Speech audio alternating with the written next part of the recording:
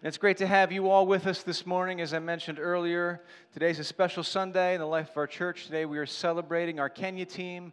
We are sending off our Kenya team. A very exciting time. By show of hands, how many of you have been on mission trips before? Maybe a domestic mission trip, international mission trip? Wow. I feel like that's most of this room. That's fantastic. Well, how about that? That's wonderful. It's surprising. That's a pleasant surprise. How about that? Good for you guys. That's great. Now, when you go on a mission trip, you are a missionary, right? Hey, you guys knew that too. When you go on a mission trip, you are a missionary. There are different lists. Well, let me tell you something about me. I am not a missionary. I'm not a missionary. Have you met like a real missionary? Do you know any real missionaries, the ones that are doing it lifelong? They just have this certain quality, certain characteristics. Missionaries often have this desire to travel and go abroad. I do not have that desire. Yes, I get uncomfortable when I leave Delco. Missionaries also are really great with people. They have great people skills, and I'm not sure how I do with people skills. I'm probably like a B-, C+ with people skills, right? I'm not sure who's grading your people skills, but that's where I rank. Missionaries are often extroverts, yeah? They can talk to people. They can talk to anyone, anywhere. That's not me. I'm an introvert. Yes, I'm stepping backwards because I'm an introvert. Missionaries like to travel. They have that adventurer spirit where they can go out and travel into tents and go to the bathroom in the forest or jungle or whatever it is. And that is not me at all. I am not a missionary. And yet, I have been on 6 mission trips. And you might be wondering, Josh, if you're not a missionary, if you don't have those skills and those talents and that gifting, why have you gone on 6 mission trips? And that's an excellent query. I've wondered that myself at times. The first mission trip that I went on was all the way to Mississippi, and it was to rebuild a home after Hurricane Katrina. Now, to give you some context, this was 5 years after Hurricane Katrina hit. Do you remember Hurricane Katrina? Yes? 5 years afterwards, and people were still rebuilding their homes and piecing their lives back together. And so I went with a church group. We went down there, and I was assigned to a home. The homeowner was George. He was a great guy. He was a fisherman. We got to know him. And so it was my job to work on rebuilding this guy's bathroom, replacing the toilet, laying down tile, putting tile up in the shower. I can't do any of those things, all right? I am not a plumber. I have never done tile work. I possess no practical life skills. I just don't. That's why I became a pastor, because I have no practical skills, yes? So here I am assigned to this house, assigned to this project, and fortunately, a couple guys that I was working with knew exactly what they were doing, and so the one guy would take the measurements, and he'd give me the measurements, and I'd run out to the guy cutting the tile just back and forth, because that's what I could do, yeah? And I think it was our first day there, and I had a moment to myself, which is rare when you're on a mission trip. It's really tough for us introverts. I need that moment to myself, and so I had a rare moment to myself, sitting on this guy's porch in the Mississippi heat, eating the bag lunch that I had packed for myself earlier that day, eating my peanut butter sandwich on stale bread and my expired Nature's Valley bar. And I was wondering to myself, what am I doing here? What am I doing here? Was this a mistake, signing up for this trip? I mean, I'm supposed to be working on this bathroom, and I don't know what I'm doing. Am I even being helpful? Was this a good idea? Am I being any help at all? What am I doing here? Did you ever have a moment like that in your life where you wondered to yourself, oh, look, instant nods, yes? What am I doing here? Maybe it's something Christian-related or faith-related or Jesus-related. Maybe you signed up for a mission trip, or you signed up for some kind of service project, or maybe you signed up for the 4th of July, and you're like, what am I doing here? Why am I cooking hot dogs? Why am I working the snack bar? Why am I doing this thing? Or maybe you've had that feeling and it has nothing to do with your faith. It has nothing to do with Jesus. You just got invited to a party. You think, I'll go to this party, and you get to the party, and nobody's like you, and you have no common interest. And you say, what am I doing here? Or you go to an interview for a job, and you get to that place, and you realize, I don't have the skills for this job, and I don't know why I'm interviewing for this job. What am I doing here? You know what it's like to feel that way. What am I doing here? If you don't know what that feels like, you're like a black belt extrovert, and good for you, right? But the rest of us have had to struggle with that feeling of, what am I doing here? later that week, the group that I was with, they had this tradition of when they go on these mission trips, they would go out to dinner the second to the last night of the trip. And so we go out to dinner, and it was a great experience. We're at the seafood restaurant, and I had to have some conversation with the guy that was sitting next to me, and he was the leader of the trip, and he'd been leading these teams since Katrina happened. And he told me the whole story of what he's seen over the past 5 years since Hurricane Katrina happened. And initially, it was all in the news, and there was the Red Cross was there, and the government sent money there, and FEMA was there, and they set up trailers there, and there was such a surge of initial support. And then that support started to die off, and there was less happening there, and there was less money being sent there. And then FEMA just gave the trailers to the people and said, okay, we're done. This is your problem now. And the government just walked away from all these people. The government just walked away, left all these people still displaced. So he was telling me that story, and he was bemoaning the fact that our government left these people high and dry, and I responded back to that complaint. And I said, well, yeah, that's why we're here. You know, Jesus didn't create the government of the United States of America and say, okay, you guys go into this world, serve people, help people, love people, rebuild homes, take care of the poor. Jesus didn't do that. No, Jesus created us. He created the church. And he told us, his followers, to go into the world to help people, to give clothes to those who need clothes, to give water to those who need water, to give food to those who need food, to rebuild bathrooms. Okay, he didn't say that explicitly, but he told us to help and serve and love one another. That's why we're here. And so I found myself in this conversation with this guy, and it wasn't contentious. We just kind of disagreed, and then we landed on the same page. And as we're having this conversation, I realized that I had answered my own question. The question I asked of myself earlier that week, the question of, what am I doing here? And the answer is, I was doing what I could do. I was doing what I could do. Am I a plumber? No. Am I skilled at tile work? Absolutely not. But I'm doing what I can do. I'm doing what I can do to exercise obedience to my Lord Jesus Christ. Now, here's a fun fact about Jesus, and I missed this growing up in the church. Somehow I missed this as a kid, but when you become a follower of Jesus, a disciple of Jesus, Jesus becomes the Lord or the boss over your life. I mean, that's a title. We don't use the term Lord outside of a Christian setting, do we? Do we call anybody else the Lord of this or the Lord of that? I mean, not in this country anyway. But to have a Lord means to have a boss, and Jesus isn't our employer. He's not the boss over our work. He's the boss over all of our life. And for those of us who are Christians, for those of us who are followers of Jesus, we have a boss, and it's Jesus. We have a life boss, and our life boss is Jesus. If you're not a Christian, if you're not sure where you stand on all this Jesus stuff, first off, thank you for being here today. You found the right place. This is a safe place. You have found your church home. But for those of you who are Christians, we know that Jesus is our Savior, and we should see him as Lord. And when the Lord tells you to do something, you don't have the option of saying no. When a Lord tells you to do something, you do it. And so I realized down there in Mississippi, even though I was an unskilled laborer, that's what it should say on my business card, by the way, unskilled laborer, I was just doing what I could do to exercise obedience to my Lord and to help other people. Several years later, in Kenya, I forget which trip this was, but I was in Kenya, and we were working in Gitawamba. Gitawamba is a camp for internally displaced people, an IDP camp. And so there had been a war in Kenya in 2007, I believe it was, and a lot of people were displaced. And so the government gave all these people a plot of land and said, okay, you live here now, and now you're all farmers. There you go.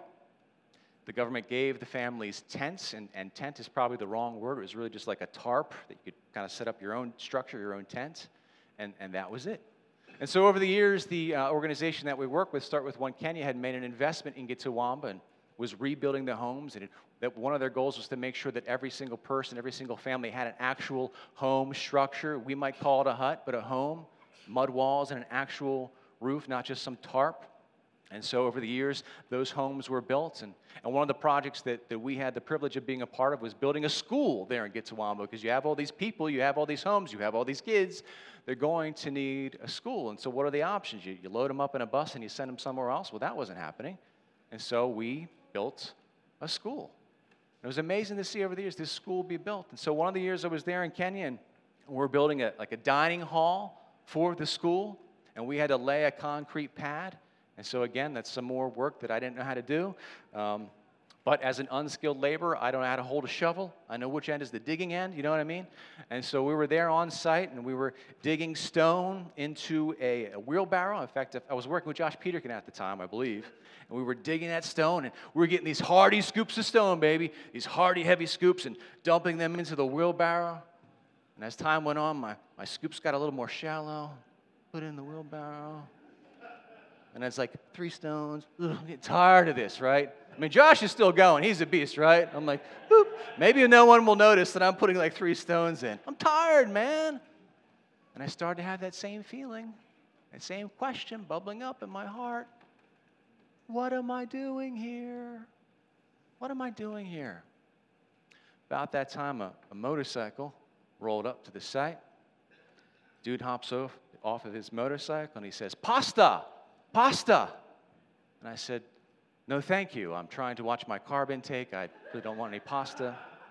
No, that's not right. He was saying pasta. He was saying pastor, right? But he had a Swahili Kenyan accent, so he was saying pastor, pastor. I said, "Oh, yes, yes." And he told me his story. He said his wife is sick. He said, "My wife back home is very sick. Will you come to our home and pray for her?" Now, everybody there speaks Swahili, and everybody speaks at least some English. But his English wasn't great, so I had a tough time understanding. And so Rufus, one of the drivers that works with Swak, he was there, and he helped fill in the gaps. Like, oh, okay, his wife is sick, and he's asking me to leave this site and go and pray with her. And I was done shoveling stone anyway, so I said, yes, let's go do that. Now, for some reason in my mind, I assumed it was walking distance, even though this guy was on a motorcycle. I should have known better. So I said, okay, let's go. And so he jumps on his bike, and then Rufus jumps on behind him. And Rufus says, jump on. So I jump on behind him, all right? So there's 3 of us on this little motorcycle, and you get to know each other real quick when you're on a motorcycle together, yeah? And so we start taking off, and as we're leaving, Bill Coble, the director of Start With One Kenny, shouts out to me, "Our insurance doesn't cover motorcycle accidents." And so we're on our way, and we arrive at this home. Again, we might refer to it as a hut, but it was their home. And there were friends there, there were family members gathered there, and there was a dirt floor there, and we go into this space, and this man's wife is laying on a bed. We might refer to it as a cot, a smaller bed. And so there was friends there were family there, and they were all concerned for this woman. And they had prepared us some chapati. Chapati is like kind of looks like a tortilla, right? But it's chewier, and it's sweeter, and it's better. And so they prepared some food for us, and they prepared some tea for us, and they gave me some tea, and I was really hoping they used our water filters to prepare this tea, but I wasn't sure. I didn't know where the milk came from, and I probably didn't want to know where the milk came from, but I drank this tea. And they were very, excellent hosts, and they were speaking Swahili, and I didn't know what they were saying, and so eventually I tried to communicate with the woman and ask, what's wrong, what are her symptoms, and there's enough people in that room that spoke English that we got the sense that she was in pain, and she had these aches, and she had this fever. And again, I'm thinking, well, what am I doing here? I'm not a doctor, right? As I mentioned earlier, I have no skills, no practical, useful skills. I can't diagnose, and I can't treat whatever's going on here. But I can pray. And that's what they asked for. I can pray because I believe in God. I believe in the power of prayer. I believe that Jesus told us to pray. It's not because I'm a pastor. It's just because I'm a Christian. I'm a follower of Jesus. And so that's what I can do. I can pray. And so we spent some time praying over that woman, and we prayed all kinds of things, and we thanked God for his provision, and we pleaded with God to send healing, and we pleaded for medicine if that was going to solve the problem, and we prayed for divine intervention, and I'm praying in English, and other people are praying in Swahili, and we just had this prayer time, and I don't know how long it lasted. Could have been 5 minutes, could have been 45 minutes, could have been an hour and a half. I don't know. We were just in it, just praying. And that prayer time ended, and I realized, okay, I'm just doing what I can do. Am I a doctor? No. Can I treat an illness? No. But I can do what I can do. And what I can do in that moment is I can pray. There's this passage in our bulletin. It is often referred to as the Great Commission. perhaps the Great Command, not the greatest command, but the Great Commission. And this is an often taught or often referred to passage in Scripture. In fact, we probably look at this passage at least once a year here at Hope Community Church. And here is Jesus speaking final words of instructions to his followers, to his disciples. And the tricky thing about reading this passage in isolation is there's so much that has led up to this point in time. There's so much that's led us to this moment here. Jesus has spent 3 or 3.5 years with this group of men, with these disciples. He's shared his life with them. He has taught them how to take care of each other. He has taught them the gospel and who he is and what he was there to do. They've spent so much life together, day in and day out together. And it leads us to this moment where he says to them, you're going to go into this world and you're going to make disciples. And so those were the disciples, the 12 disciples, and then Judas was gone. He had 11 disciples there, and they were there listening to these very important final instructions of Jesus. But they knew exactly what Jesus meant when he said, go and make disciples. They knew what it meant to make disciples because they had been made disciples by Jesus. And so there was this understanding, you're never going to graduate from being a disciple. You're going to continue to be a disciple, and you're going to be a disciple that makes more disciples of Jesus. Discipleship. How often have we talked about that in our church recently? It keeps coming up. Discipleship. Discipleship is a way of life. Discipleship is a lifestyle. It's not just, okay, I'm going to read the Bible, or I'm going to talk about Jesus, or I'm going to teach something. No, it's a very involved. Discipleship is a lifestyle. Discipleship involves sharing the gospel, communicating the gospel. The gospel is this term that refers to what Jesus has done for us, the big thing that Jesus has done for us, that Jesus entered into this world, and he died on the cross for our sins. And everyone who accepts what Jesus has done, everyone who accepts that Jesus has taken our punishment, we receive forgiveness of sins and we receive eternal life. That's the gospel.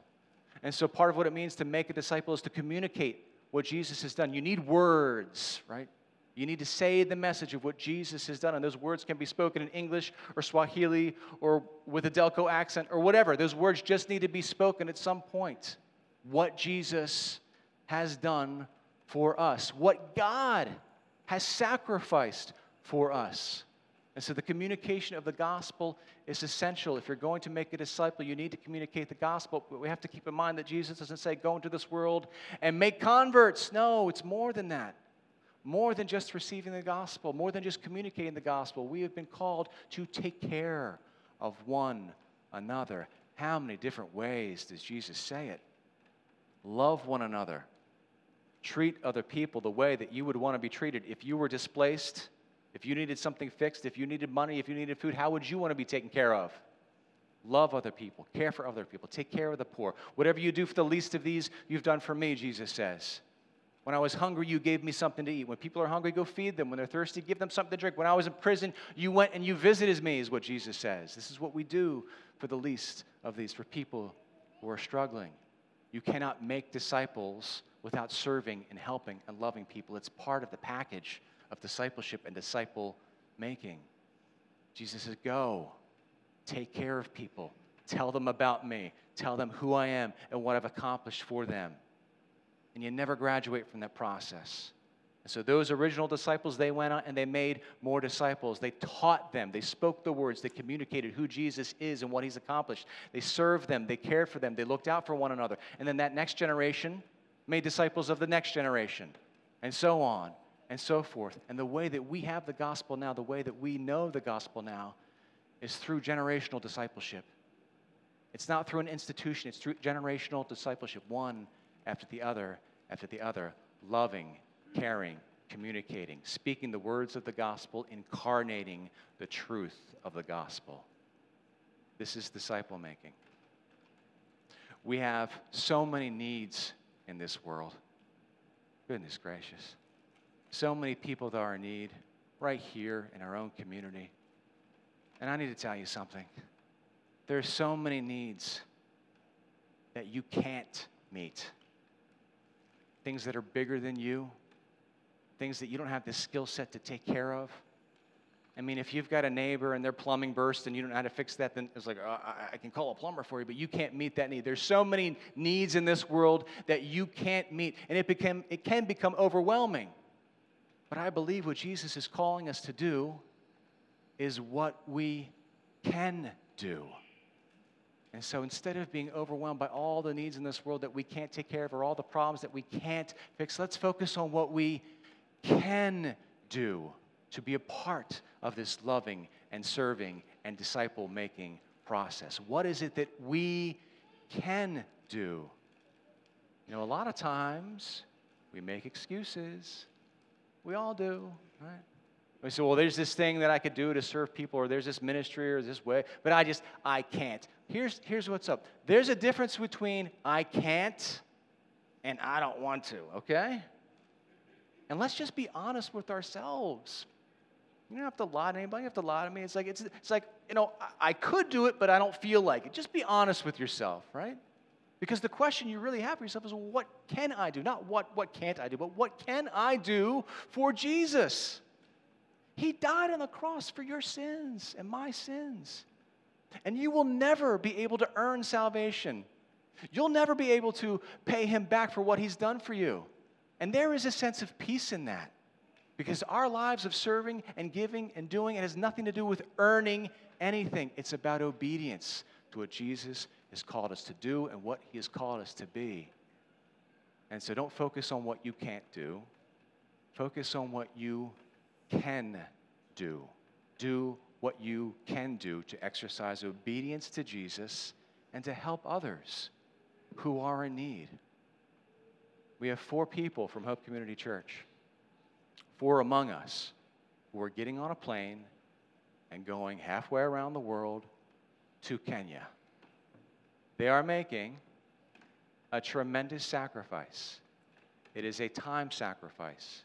It is a financial sacrifice. It is a time away from family sacrifice. And they are doing this because they can. And I'm going to talk to 4 people right now. Everybody else can zone out. I want to talk to Kathy, to Brooke, to Karen, to Charlotte. You are examples to the rest of us of what it looks like to exercise obedience, to do what Jesus has commanded us all to do, and to help people as you are able to help them. And we applaud you. In fact, let's applaud you now. We applaud you for what you have done.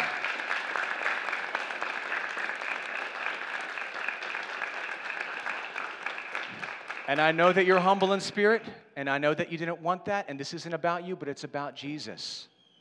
They are an example to the rest of us of what it looks like to do what can be done, to do what we can do to serve Jesus. And they're about to get on a plane later this week and travel for, it's about a day of travel, yes? And that's a lot of fun. No, it's not. No, it's not. It's the worst. It's the absolute worst. But you're doing this. Don't miss out on what they're doing. Don't miss out on the sacrifice. You know, so many of us Christians, we hear about the sacrifices that other people make, and we say, wow, that's awesome. Yeah, it is awesome, isn't it? It's awesome when other people are doing it. But we're all called upon to make a sacrifice so we can serve other people, so we can help other people, so we can live out this lifestyle of discipleship. You cannot be a disciple without sacrifice. It's part of it. It's part of the deal. And so, let me ask you a question, and there's no malice in this question. There's no accusation in this question. This is just a question for your personal contemplation. My question is, what are you doing for Jesus? What are you doing for Jesus? What are you doing? You know who I'm talking about, Jesus? Died on the cross for your sins, gave you heaven, the gift of eternal life. What are you doing for Jesus? And it's not about earning anything from him. It's not about trying to earn his love. He already loves you. No. It's not about that. But what are you doing for Jesus? How are you serving? How are you giving? How are you loving? How are you participating in a lifestyle of discipleship? You know, here in this country and probably around the world, we've suffered this real hit during the pandemic time. And there were so many Christians, so many disciples of Jesus that were active and serving in different ways. And then the pandemic rolls around, and some people were just prohibited from doing what they normally do for Jesus. Serving, giving, loving, sharing. Things were just shut down. And for too many of us Christians, we just haven't come back online fully yet. And we need to. And so let me ask you, what are you doing for Jesus? How are you serving? How are you giving? Jesus doesn't say you need to go out and solve every single problem in this world. No. But what is the need that you can meet? We have these phrases that we use here at Hope Community Church. Meeting the needs we're able to meet. That's one of them. How are you serving? How are you giving? It's part of what we're called to be. It's essential. We have to give back. We have to serve. We have to give. And maybe Kenya's not for you. I mean, a while back we heard from Bill Coble himself, and he stood up on this stage here, and he said, it's not all about Kenya. I mean, Kenya is one place where there's a need. But I'm sure there are needs in your own neighborhood, in your own block, maybe even in your own household. So what can you do to serve Jesus? If you're not a follower of Jesus, again, let me just tell you straight up, you're off the hook on this one. You're off the hook. It's not for you. It's for us. In fact, sometimes people on the outside of Christianity looking in, that's their promise. Well, they talk about Jesus and they talk about love, but what are they doing? Valid observation. What are we doing? If we want to be disciples, then we have to engage in this work of loving and serving and giving and doing and ask ourselves the question, what is it that we can do for Jesus and for our community? When Jesus says, go into this world and make disciples, it's not a suggestion. It's not an idea. It's a command. Jesus doesn't say, hey, if it's not too much trouble, and if it's convenient for you, and if you can find time in your schedule, could you please maybe try to go into the world and maybe try to make some disciples? And if it's too much to ask, I totally understand. No. That's not who Jesus is. No. Just go into this world and make disciples. And that is exactly the work that we need to do, the work of making disciples. I'm going to ask our team to stand up. Kathy and Brooke and Karen, Charlotte, don't be shy. We're among friends.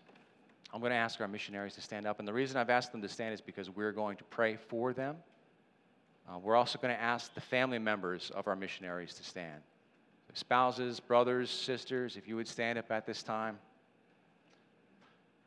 It is a unique challenge to be a goer, the one who goes on a mission trip. It is a unique challenge to be a sender, the one who sends. And some of you have experienced both ends of that. You know what it is to be a goer, and you know what it is to be a sender. And so we are going to pray for our 4 missionaries, but we're also going to pray for their families as well. Not just today, not just throughout this week, but through their whole mission trip. That's what we're going to do. Please remain standing, and I'm going to ask for all of you who have been to Kenya before, please stand up. Don't be shy. Please stand up. You're in a safe spot. All right. I'm asking you to stand up. Jack, you can sit. It's okay. I don't want to upset the baby there. Right? I'm asking you all to stand up because those of us who have been to Kenya, we know the unique struggles of that. And so those of you who have been before but aren't going this year, I am asking you to please remember how tough it is, remember the challenges, and pray for our missionaries every day, multiple times a day. We're not going this time around, but we are here and we can pray. And our commitment to you 4 is that we will pray. And now I'm going to ask everybody else in the congregation to please stand as you are able. If you are a Christian, I am asking you to pray for our missionaries. If you are a member of this church, I am asking you to pray for our missionaries. If you are not a member of this church, I'm still asking you to pray for our missionaries. And if you're not even sure whether or not you're a Christian, I'm going to ask you, go ahead and pray for our missionaries anyway. And the 4 of you, I want you to look around this room because we are making a commitment to you in this moment. We will pray for you. You are not alone. Your Lord and Savior Jesus Christ is with you as He promised, and our prayers are being lifted up for you. Let's join now together in prayer. Father, first and foremost, we thank you for the sacrifice that you have made on our behalf, for sending your one and only Son into this world for us, to die on the cross for us, to do for us what we could not do for ourselves. And Jesus, you have commanded us to enter into this lifestyle of discipleship, a lifestyle of serving and loving and giving and communicating the truth and teaching people to obey everything that you taught us. And so, Father God, we thank you for giving our lives this purpose, for giving each and every one of us a mission in this world, right where we are. Father God, we lift up special prayers for our missionaries. We pray for Kathy and Brooke and Karen and Charlotte. We pray for the whole team from Pennsylvania going to Kenya. We pray that you would keep your promise. You promised that you would be with us. You promised that you would not abandon us. You promised that as we exercise discipleship, as we go into this world, that you would be with us. And we find such comfort in those words, Jesus. So keep your promise and be with those four as they travel halfway around the world to serve you, to exercise obedience to you, and to do what they can do.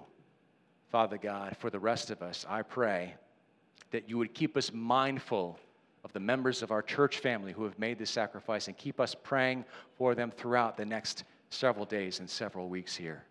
And Father God, for those of us who are not going on this trip, I pray that you would challenge us, that you would guide us, that you would lead us, that you would show us what it is that we can do for you. And we pray all of this in Jesus' name. Amen.